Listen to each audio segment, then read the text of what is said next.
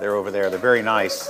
Hashtag Grace Pen. That's the way it works. So, but those of you that aren't aware, starting, I think we started last Sunday, or maybe it was Christmas Eve we started. We are now streaming on YouTube and Facebook Live. So if you either one of those platforms, you can stream live and catch it later if you want as well. That's kind of what we got going on the online side. We continue to expand the virtual aspect of our ministries.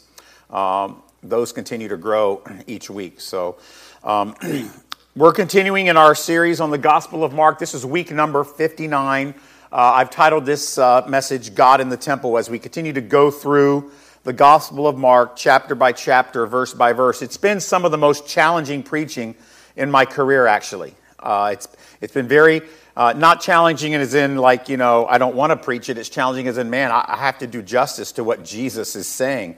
It's not, preaching through Paul is one thing, but these are actually the words of Jesus, so you got to be really careful, So, but just a couple of questions in the form of introduction. If you had to pick, what would you say is the most important thing, the important doctrine, the most important theology that Jesus taught? Don't answer out loud, but just think in your head, well, if I had to, one thing, this would be the most important. Well, the answer to that is, and if you base it on how often he taught this particular doctrine, this particular theology, it would be his deity. He taught that he was God more than he taught anything else.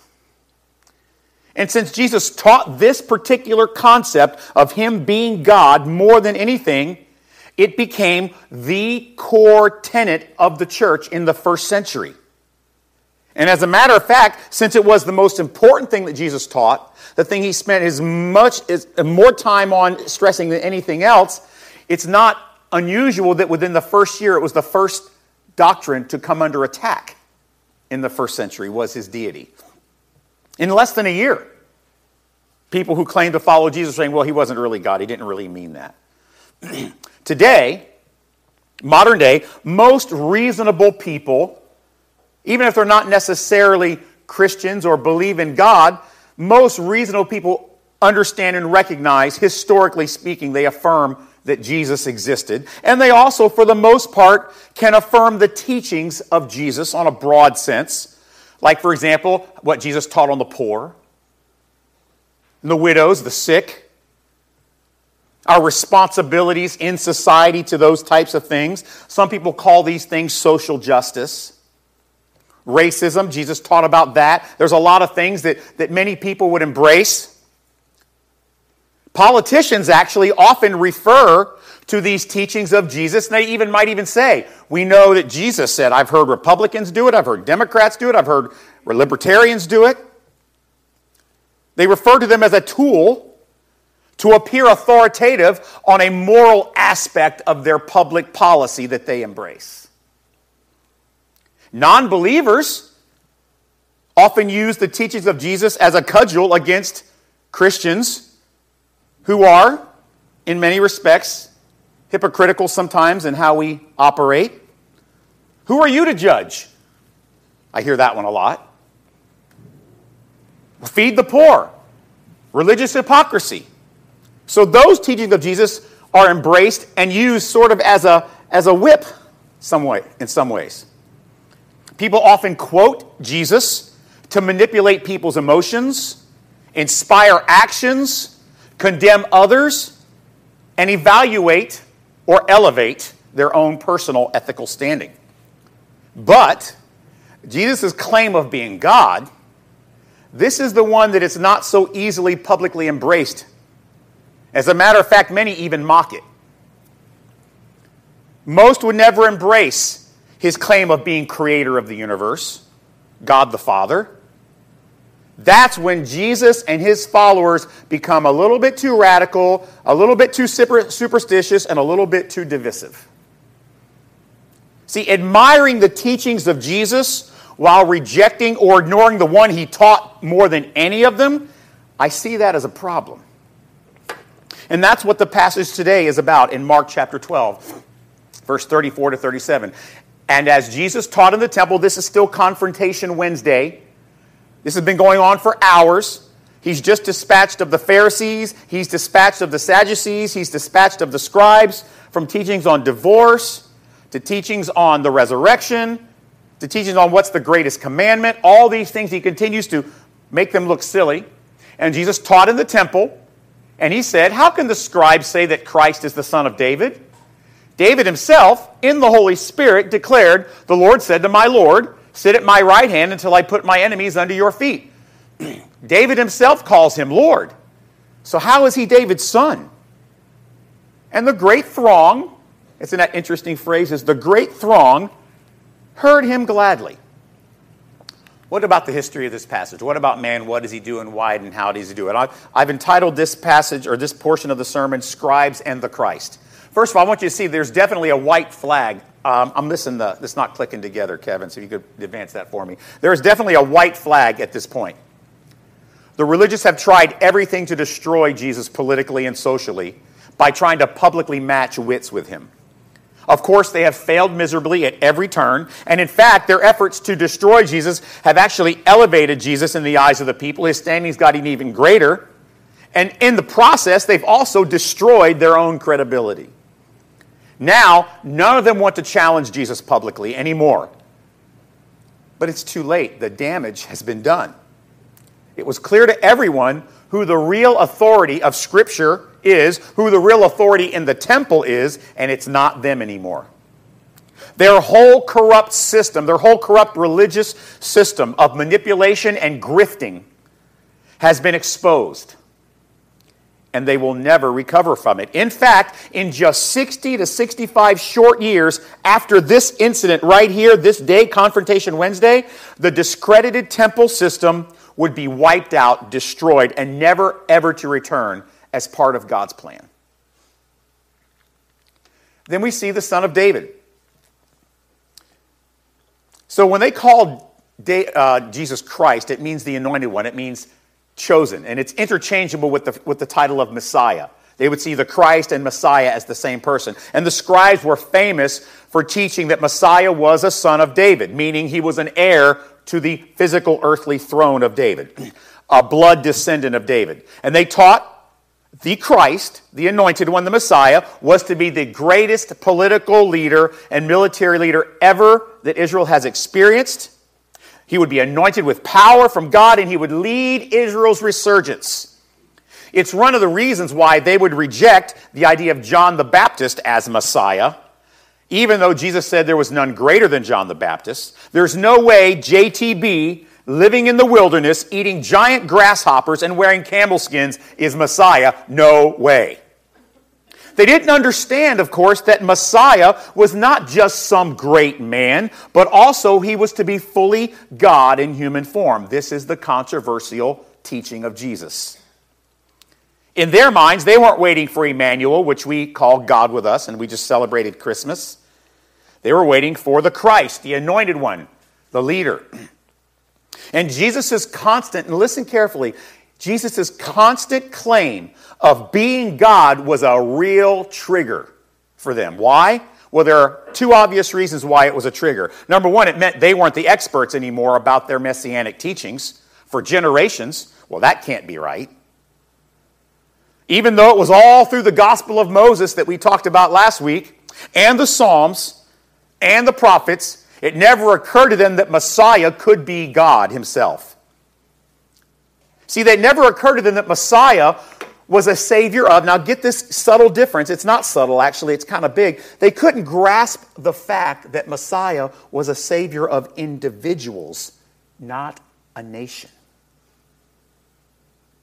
And the second reason it would trigger them is it meant that their reign as the authority spiritually on Jewish matters and all the power and the glory and the prestige that comes with it was coming to an abrupt end. Especially with how Jesus made repeated indictments about their hypocrisy, their lack of knowledge, and their false teaching.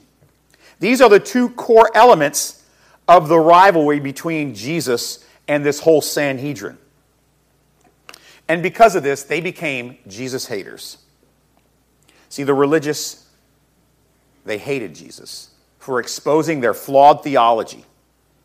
exposing their hypocrisy, exposing their rampant corruption in the temple. They hated how people followed him at their expense of their own popularity and prestige. But more than all of that, there was plenty of reasons for them to hate Jesus. But more than all of that, they hated him for this specific reason, for his claim of being God, claiming authority over them. As a matter of fact, there were incidences in the gospel where Jesus said before Abraham was, I have been. What does the scripture say they did? They stoned him, or they tried to stone him, and he escaped unharmed. I and the Father are one, he said several times. I work and my Father works. Before Abraham was, I am. Nothing made him more hated than his continuous, ridiculous claims of being God. And if you think about it, it's one of the things where Jesus is hated that he makes him hated today. Let me say this again for those of you that might have been drifting. Nothing made them hate him more than his continuous claims of being God. This was at the core of their disdain for Jesus. So that's the history. Look at the spiritual. What about God? What is he doing? Why and how does he do it? I've entitled this section, My Lord, and you'll see why in just a minute. So Jesus goes on the offense here. Just because the Sanhedrin doesn't want to engage Jesus on a public, level anymore, doesn't stop Jesus from continuing the debate. And instead of him fielding questions, he's now asking the questions. And with precision, Jesus teaches the crowd how the scribes for generations have had Messiah all wrong. Completely wrong. He asked the question, how can the Christ be the son of David when David calls Messiah his Lord? And he uses Psalm 110, which is very interesting. Psalm 110 is not some random psalm. It would be the most quoted psalm in all of Jewish culture. It's the most cited Old Testament passage in the New Testament. Psalm 110, verse 1, where David refers to two different lords. He refers to Yahweh and Adonai. As a matter of fact, it's a psalm that everyone labeled a messianic psalm. Even if they didn't believe that Messiah was God, they would say Psalm 110:1 is a prophecy of Messiah that will come. God's going to make the enemies his footstool. Here's the passage in Psalm 110:1. The Lord says to my Lord, sit at my right hand until I make your enemies your footstool. The Lord says to my Lord, the Father speaking to his Son, who David calls, my Lord, the Christ who is to come. We know this because it's two people, two separate names are used. The first one is Jehovah. Here's the Hebrew word. It got cut off a little bit, but just trust me, there's two more Hebrew letters in there, but there's the Hebrew font. Jehovah means self-existent or eternal one. That's one name.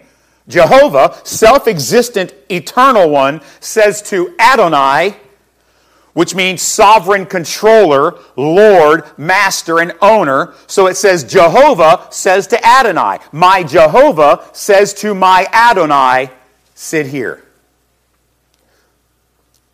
Yes, Jesus was in the line of David in an earthly human sense, but he is also David's Lord. My Jehovah says to my Adonai, sit here. Why would Jesus use the most quoted passage in the Old Testament in the temple on Confrontation Wednesday if he weren't trying to drive home a very important doctrine, a very important point? Jesus is teaching them from Psalm 110 that Messiah, the Christ, is far more than the scribes ever taught or dreamed he could be. A military leader or some king does not go far enough in giving Christ the glory he deserves. And you know what's fascinating about this is inspired truth, and Jesus makes sure that we understand. Get this little nuance. The next part is so crucial. Jesus teaches in the temple, he said, David says this in the Holy Spirit. Why did David in the Holy Spirit say, my Jehovah, to my Adonai? Jesus says that David said this in the Holy Spirit, meaning that the words are intentional. They are inspired. David's words are inspired and authored by God himself. God is speaking truth through David. Yahweh says to my Adonai, sit at my right hand until I make your enemies your footstool.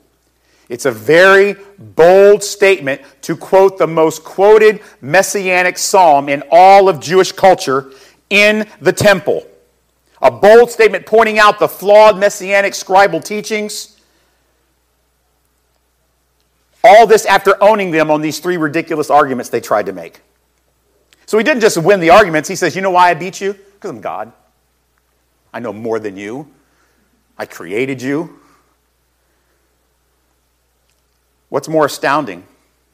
Everyone heard this. It says the throngs heard it. And what Jesus is teaching, it makes perfect sense to them. So they intellectually grasp what Jesus is saying. Messiah, the Christ, would also be God himself. The Christ, the anointed one, was fully man and fully God. Later on, we get a bit of a preview of this at the end of the Gospel of Mark, and we'll get to that one day. So then, the Lord Jesus, after he had spoken to them, was taken up into heaven and sat down at the right hand of God. Clearly, those people embraced intellectually what Jesus was teaching about Messiah, but here's the problem. They did not embrace it spiritually. They did not embrace Jesus as Messiah. Sure, I'll get that, Jesus, you're right. Messiah is God. Well, we're waiting for Messiah. When he comes, it'll be God. It'll be really cool. Messiah has been right there in the temple for 2 full days, wreaking havoc on the establishment, displaying his authority in many ways. They embraced his teaching about the hypocrisy of the elites, the resurrection, his view of the Old Testament scripture, yet they didn't embrace all of who he claimed to be, who he really was. They embraced, get this now, church, they embraced the easy parts. Otherwise, their reaction would have been quite different, right? If Jewish people worshiping in the temple really thought that God was right there with them, Emmanuel, the response would have been, yeah, we get that. No, it's going to be something much different. The saddest part about this story, they left admirers of Jesus, but not worshipers or followers. All right, the personal section. What about us? What are we supposed to do and why and how do we do it? I want to talk about embracing the whole Jesus. This was my Sunday sermon preview this week, and this one actually got a lot more controversial comments than I thought it should, but it got a lot. What's the point of admiring Jesus if you don't believe he's God? I thought it was just simple, basic. Some people really got angry at me. Hide. All the comments, it was pretty wild. At one point I said, maybe I should take it down. I called Daryl, and should I take it down? No, okay, fine, we'll take it down. I want to talk about society's Jesus. See, the human side of Jesus is certainly a crucial component of Jesus as our Lord, okay? Jesus' humanity plays a crucial role in our salvation. It makes him our sympathetic Savior. It teaches us to be empathetic and sympathetic to those who are struggling with sin just as we are. He's a Savior who understands all our struggles, yet without succumbing to them. Hebrews chapter 4, 15 and 16, for we do not have a high priest who is unable to sympathize with our weaknesses, but one who in every respect has been tempted as we are, yet without sin. Let us then with confidence draw near to the throne of grace, that we may receive mercy and find grace to help in the time of need. This is an important aspect of our Savior, the humanity of Jesus. He is sympathetic to our weaknesses, yet without any of those weaknesses himself. The only way this is possible is with a Messiah who is fully man, born as we are, our brother in the struggles of life. This is the part of what makes Jesus, I believe, so attractive to a seeking human heart, a hurting, wounded soul that is weary in this world. He's not an untouchable, unreachable God. He's a sympathetic Savior. Perhaps that's why many can easily, even those who don't follow Jesus, you can see why many would easily have affection for some of his teachings, right, on humanity, like the poor, social justice issues that Jesus clearly champions.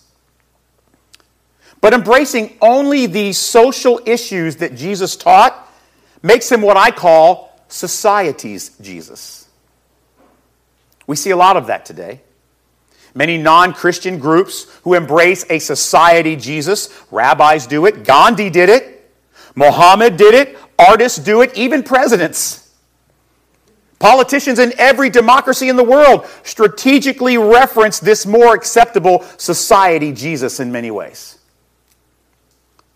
Latter-day Saint churches, Jehovah's Witnesses, Muslims, all accept society Jesus, a great moral teacher, a great philosopher, a confirmed historical inspirational figure, a martyr for his cause. It's an easy, see if you can grasp this concept, it's an easy fractional Jesus. Avoiding his teachings that may be too dogmatic, that go too far, like that he is creator and God. You know, evangelical groups also run to society's Jesus, looking for ways to soft pedal his harder teachings, making Jesus more marketable, more palatable, right? Like Jesus is a way, but not the way, as an example. Here's the problem. This fractional society Jesus is a powerless Jesus with no authority and no ability to transform a sinful, broken heart. When we embrace a fractional society Jesus stripped of his most important teaching, we reject the real Jesus.